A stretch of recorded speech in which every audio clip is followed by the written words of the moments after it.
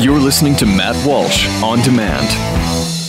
The experts at Web.com want to build your business a successful website for free, just like we did for these current Web.com customers. We've used and looked at other website designers, but there's nobody better than Web.com. Web.com can build your website in as little as 7 days free. Plus, we'll promote it on all the major search engines like Google, Yahoo, and Bing. If after 30 days you're happy, we'll continue to provide promotion, hosting, support, and maintenance, all for one low monthly fee. If not, cancel and pay nothing. If you're in business today and you don't have a web presence, you won't be taken seriously. Call right now and you'll also get a free .com or .net domain name for your new website powered by VeriSign, the world's leading domain name provider. Call 800-490-1099 or go to web.com/radio. That's 800-490-1099.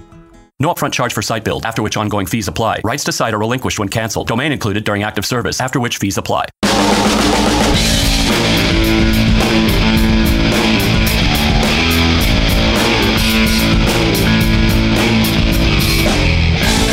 You know, the truth is, and this is me being honest with you. I'm just going to be honest with you. The truth is that I don't like getting into feuds and arguments with other Christians. And that's happened a lot, especially recently, going back and forth with different Christians on the public stage, and most recently with the Hatmakers, Jen Hatmaker, Brandon Hatmaker, over the gay marriage issue, and her comments that gay marriage is holy, that gay relationships are holy in the sight of God. I'm not going to hash out again all of the points that I made there and all the arguments. I wrote about it last week. I did 2 videos. And I think that's enough for now, but I'm sure it'll come up again. So there was a feud, a public feud with Christians. And I'll tell you about another one in a second here, but a point about that, because sometimes people will say to me, well, the Bible says when you're having a disagreement with another Christian, you're supposed to go to them. You should go to them first and talk to them first. That's what the Bible says. Well, that's not exactly true. If we're talking about a disagreement that we're having with somebody in our community, in our individual church, in our family, then obviously we should talk to them first. And then if that doesn't solve it, then you go to the church, you go to your pastor, and you take these various different steps. And if it's somebody close to you, if it's a friend, if it's a family member, then of course there's never really a point where it's the appropriate thing, or I could see where it would rarely be the appropriate thing to go public with it and blast them publicly, particularly because other people outside of your sphere wouldn't be aware of the argument, so it wouldn't make any sense to do. But when you're talking about Christians on the public stage who get up there in front of countless numbers of millions of people, they get up in front of millions of people and they speak heresy to millions of people, leading millions of people potentially astray, well then, number one, it may not be possible to address them directly. If you don't know them, you can send them an email. They probably won't see it. Trust me, I know, because I've got an audience myself and I don't see half my emails. And number two, the issue is confronting them is not just for their own sake, but for the sake of all the people they're leading astray. So, for instance, Jen Hatmaker, when she gets up there and speaks heresy and says gay marriage is holy, sin is holy, even if I could contact her directly, that doesn't do any good for the people that have been led astray by her, from the people that hear her words and come away from it thinking, oh, sin can be holy. So for their sake, it behooves other Christians to stand up and denounce heresy. That's what we're supposed to do. So this stuff about there's nothing in the Bible that says that public heresy should be dealt with privately.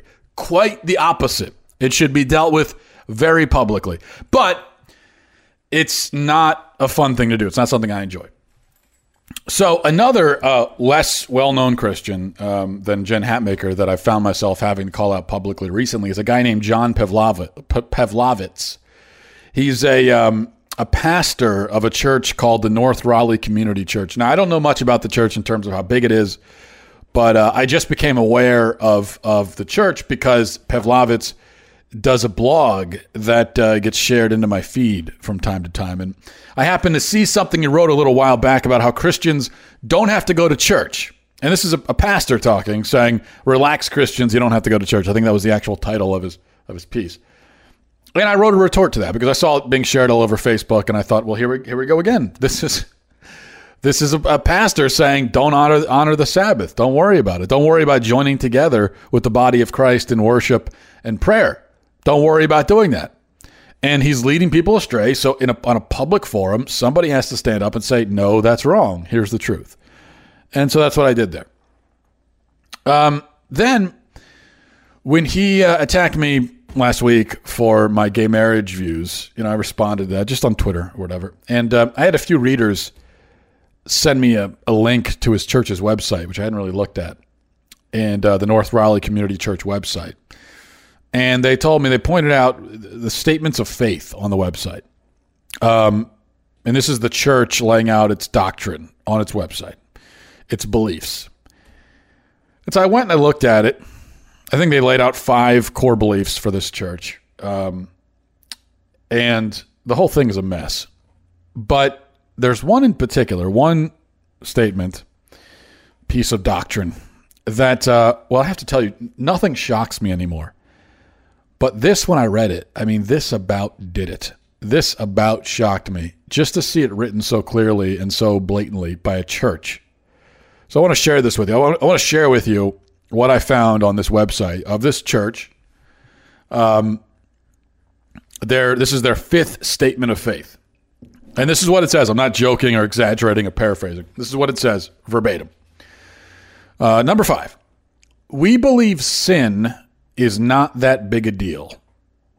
That sounds scandalous when you say it out loud, they continue. And to be honest, we do that on purpose. Of course, sin damages our lives, our families, our relationships, and our futures. But compared to the vastness of God's grace and forgiveness, sin is just not that big a deal. Consequently, at NRCC, we're not too focused on one another's sins. We don't spend much energy trying to keep one another on the straight and narrow. Rather, we try to encourage one another to listen to the indwelling spirit, and let God move us, to listen carefully for the inner spiritual conviction, and then respond fervently to what we hear. Do that, and sin will take care of itself. Sin is not that big a deal. Here's why I'm talking about this. First of all, it's utterly horrendous and insane. But second, this is a very common heresy among liberal Christians. The only difference is they don't usually come out and say it. That's how they often operate, and the things that they say, you can kind of infer that. But this is the first time I've seen a church right out actually say sin's not that big of a deal. What usually happens is they'll say something to that effect, and then you'll accuse them of trying to diminish the severity of sin, or of saying in effect that sin is not a big deal. And they'll come back and say, it's not what we're saying at all. But in this case, they're just saying, sin's not a big deal, guys. I don't use I don't use this term lightly, but that is satanic. That is truly satanic. That is, you want to talk about the indwelling spirit? Well, let me tell you what kind of indwelling spirit is dwelling in you when you actually say something like that and type it out as a piece of doctrine for a church. Okay, that's not the Holy Spirit dwelling in you.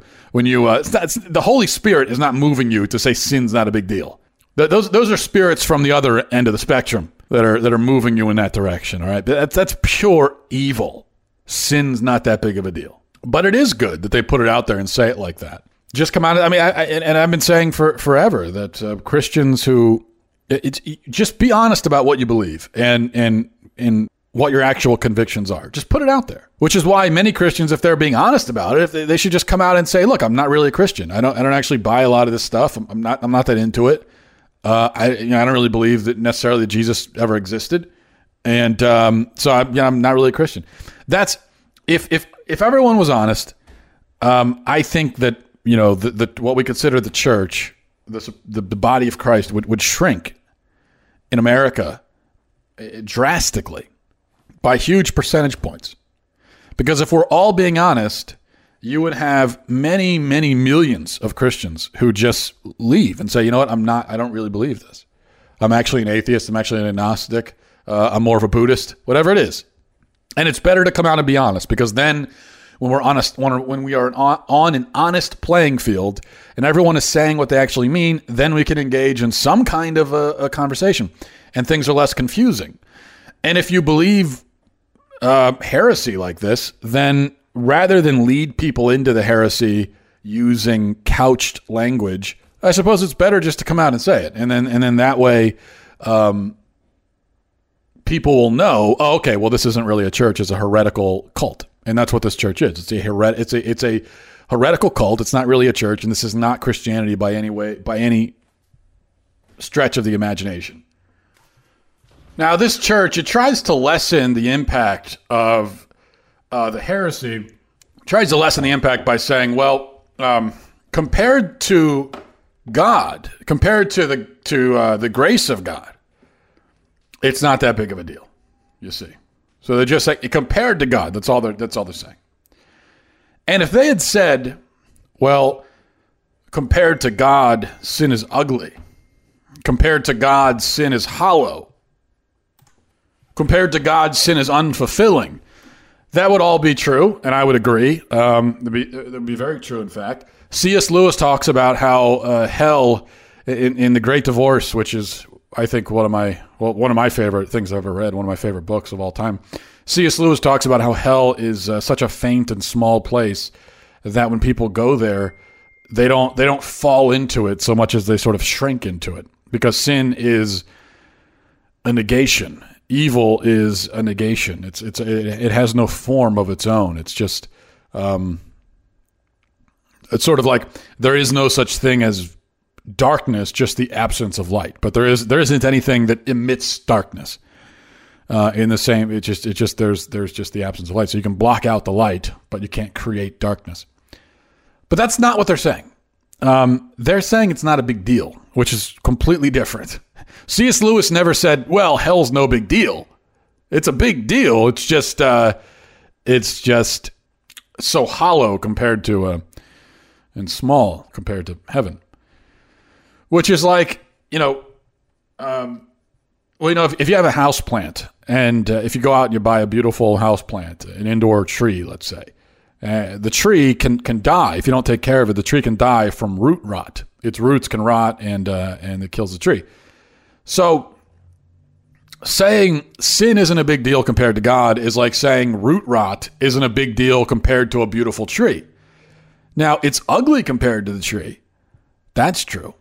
But the beauty of the tree is precisely what makes the ugliness of the rot a big deal, because the rot destroys the beautiful thing. And because we love the beautiful thing, we must agree that its destruction is a big deal. You can only say it's not a big deal if you don't think the tree itself is a big deal. Important point here. In my analogy, God is not the tree, because God can't be destroyed by our sin. Our rot cannot touch God, but our relationship with God, our commitment to God, that is what sin destroys. That's the beautiful, precious tree in my analogy. The tree is our relationship with God. And indeed, that relationship is living, breathing, and real, and it must be tended to, and it must be kept free from disease.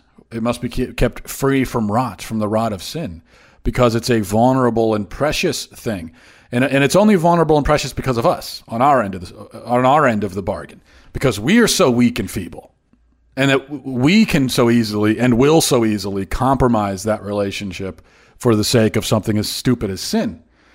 So we have to be very careful, and so that's what it is. So sin is a big deal.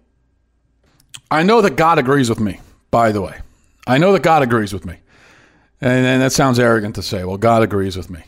But he does. I'll phrase it differently. I agree with God. And he doesn't agree with me about anything. I agree with him. I agree with God that sin is a big deal, and I know that God thinks sin is a big deal because he sent his only son here to die for them. They were such a big deal to him, such a tragedy, such an outrage, that he sent his only son to die as a sacrifice so that we could be freed from the bondage of sin. That's how big of a deal it is. And in fact, this reality about sin, the fact that sin is such a big deal, and it's a bondage, an enslavement, that fact is central. That is a central, fundamental fact to our Christian faith. You can't just take that out of it. You can't just take sin out of it and say, well, I'm still a Christian. No, you're not. In your version of things, why did God send his son here? Why did Jesus die? If sin is just sort of do you realize how arrogant, how offensive that is to God? That he gave us this great gift of salvation, even at the cost of his own blood? And we'll say, well, you didn't have to do all that. It wasn't a big deal. It's like if you're dying from some terrible, disease of your internal organs, and somebody donates so that you don't die. Someone donates you a lung, and you get the lung, or someone donates you. So let's say someone donates you a liver, their liver, or maybe better, someone donates you one of their kidneys.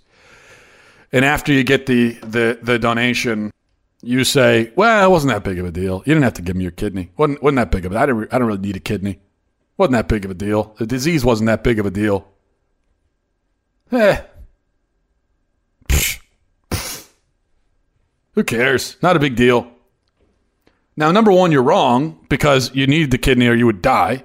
So you're wrong, and you're a fool. You're an idiot for saying so because you did need the kidney. But number two, why are you trying to diminish and dismiss this amazing sacrifice somebody made for you? They gave you their own body. They suffered and bled for you. And your response is it's not a big deal? So one, inaccurate. Two, what an arrogant brat you really are. Sin is a big deal because Christ died for it. Why did Christ die for our sins? Because our choice to reject God can prevent us from entering into full and eternal communion with him in heaven. That's why it's a big deal, because that's what our sin can do. It's not just as I know they throw a bone to the severity of sin in their statement by saying, it damages our lives and our relationships and our futures. It does more than that. Okay, it's not just a lot of things damage your life. You could break a toe or find yourself in some minimal financial debt. And that'll damage your life. But we're not talking about that.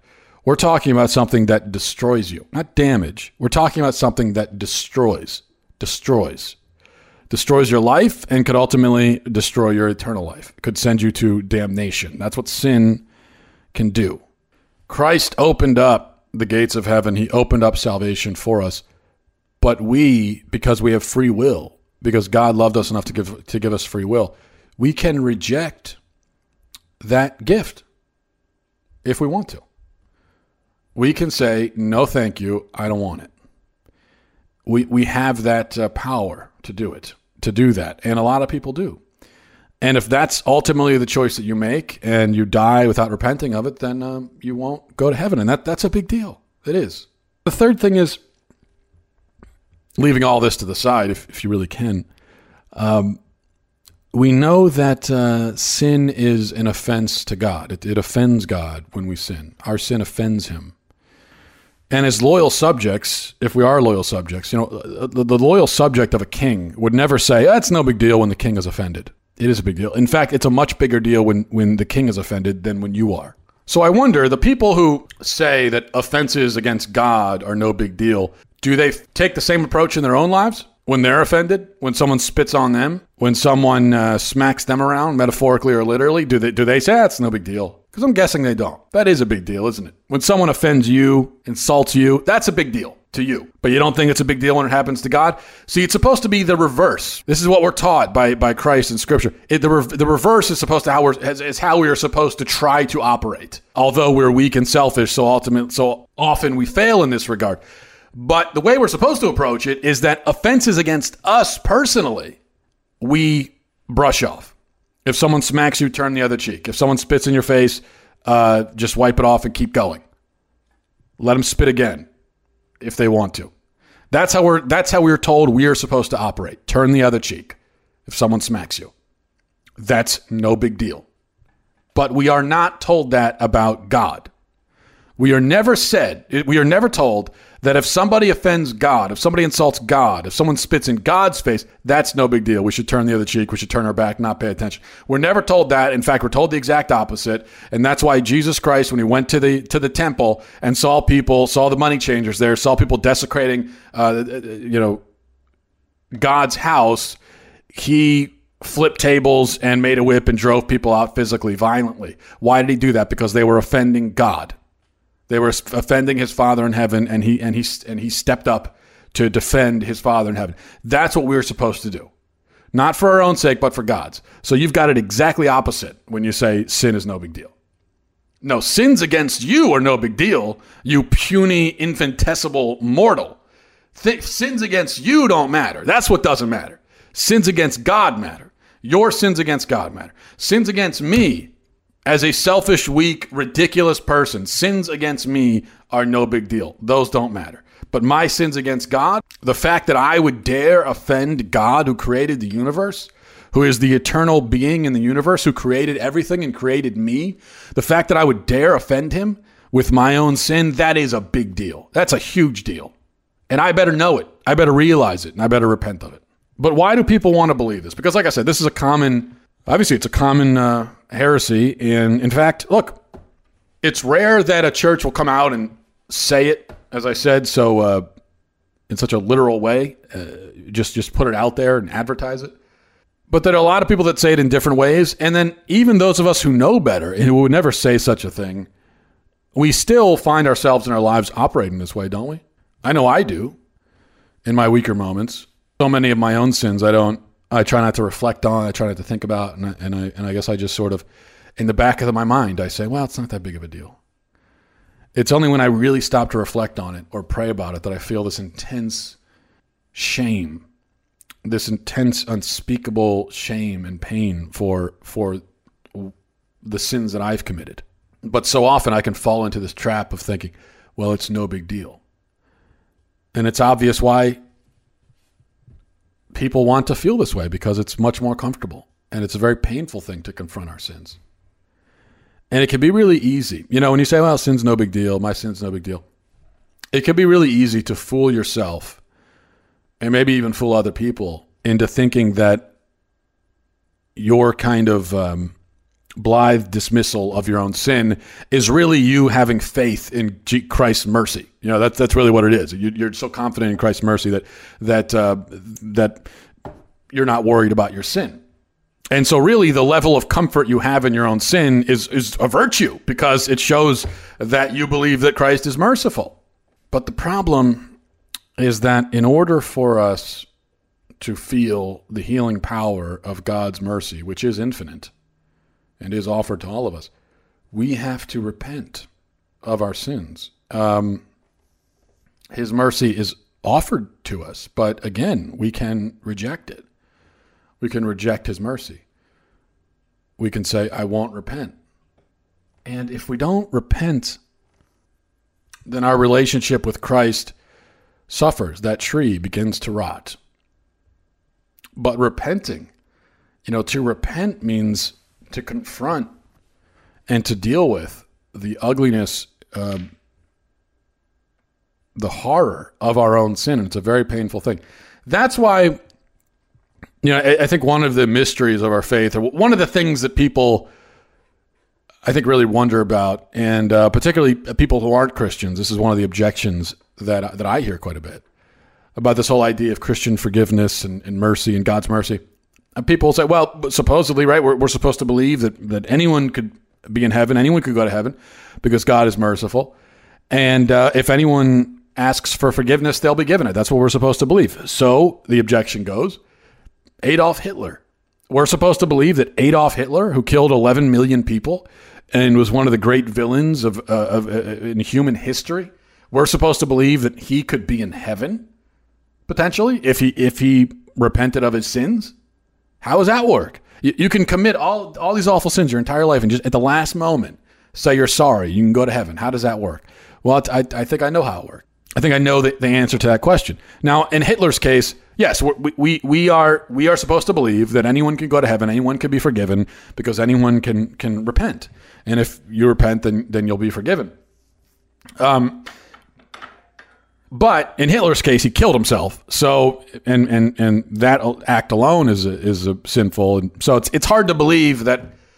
I don't know how he could have repented. Although, maybe if he shot himself in the head and there were moments in between when he shot himself and when he finally died, in those moments he could have repented and been forgiven. Theoretically, it's possible. I don't know, but it's not so easy. So here's the thing: it's not so easy as to just say I'm sorry. Because you have to actually be sorry. You can't just say it. You have to actually repent from the bottom of your soul. Repent. And when you actually repent for your sin, the pain is enormous, even for small sins. But let's take someone like Hitler, for instance. Just take the worst example possible.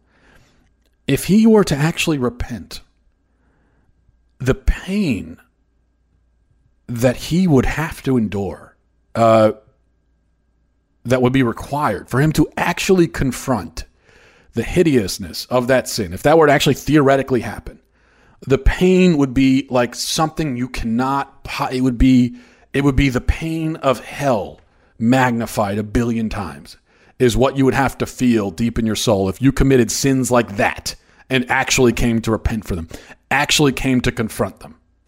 Christ suffered for our sins on the cross. So we know how painful sin is because he felt it, he carried it. But we have to suffer too for our sins. That doesn't mean we all go to hell just because we sinned. But it does mean, to actually repent for your sins means suffering. You suffer for this. That's what it means to repent. And if you don't know that, if you listen to this and you say, well, not necessarily, you can repent of a sin and not suffer for it and feel no suffering. Well, then I would say that I don't think you've ever actually repented for a sin in your life. I don't think you've ever repented for any sin if you have never suffered. If you have never felt suffering with that repentance, then I don't think the repentance is real. Because if it's real repentance, then you would see, you would come to understand and see the beauty of God, and you would see the ugliness and selfishness and horror of your own sin, and that guilt and that shame and that it would cause great suffering. Doesn't mean you have to dwell in it, doesn't mean you have to live in it, but that's what it would require. That's what repenting is.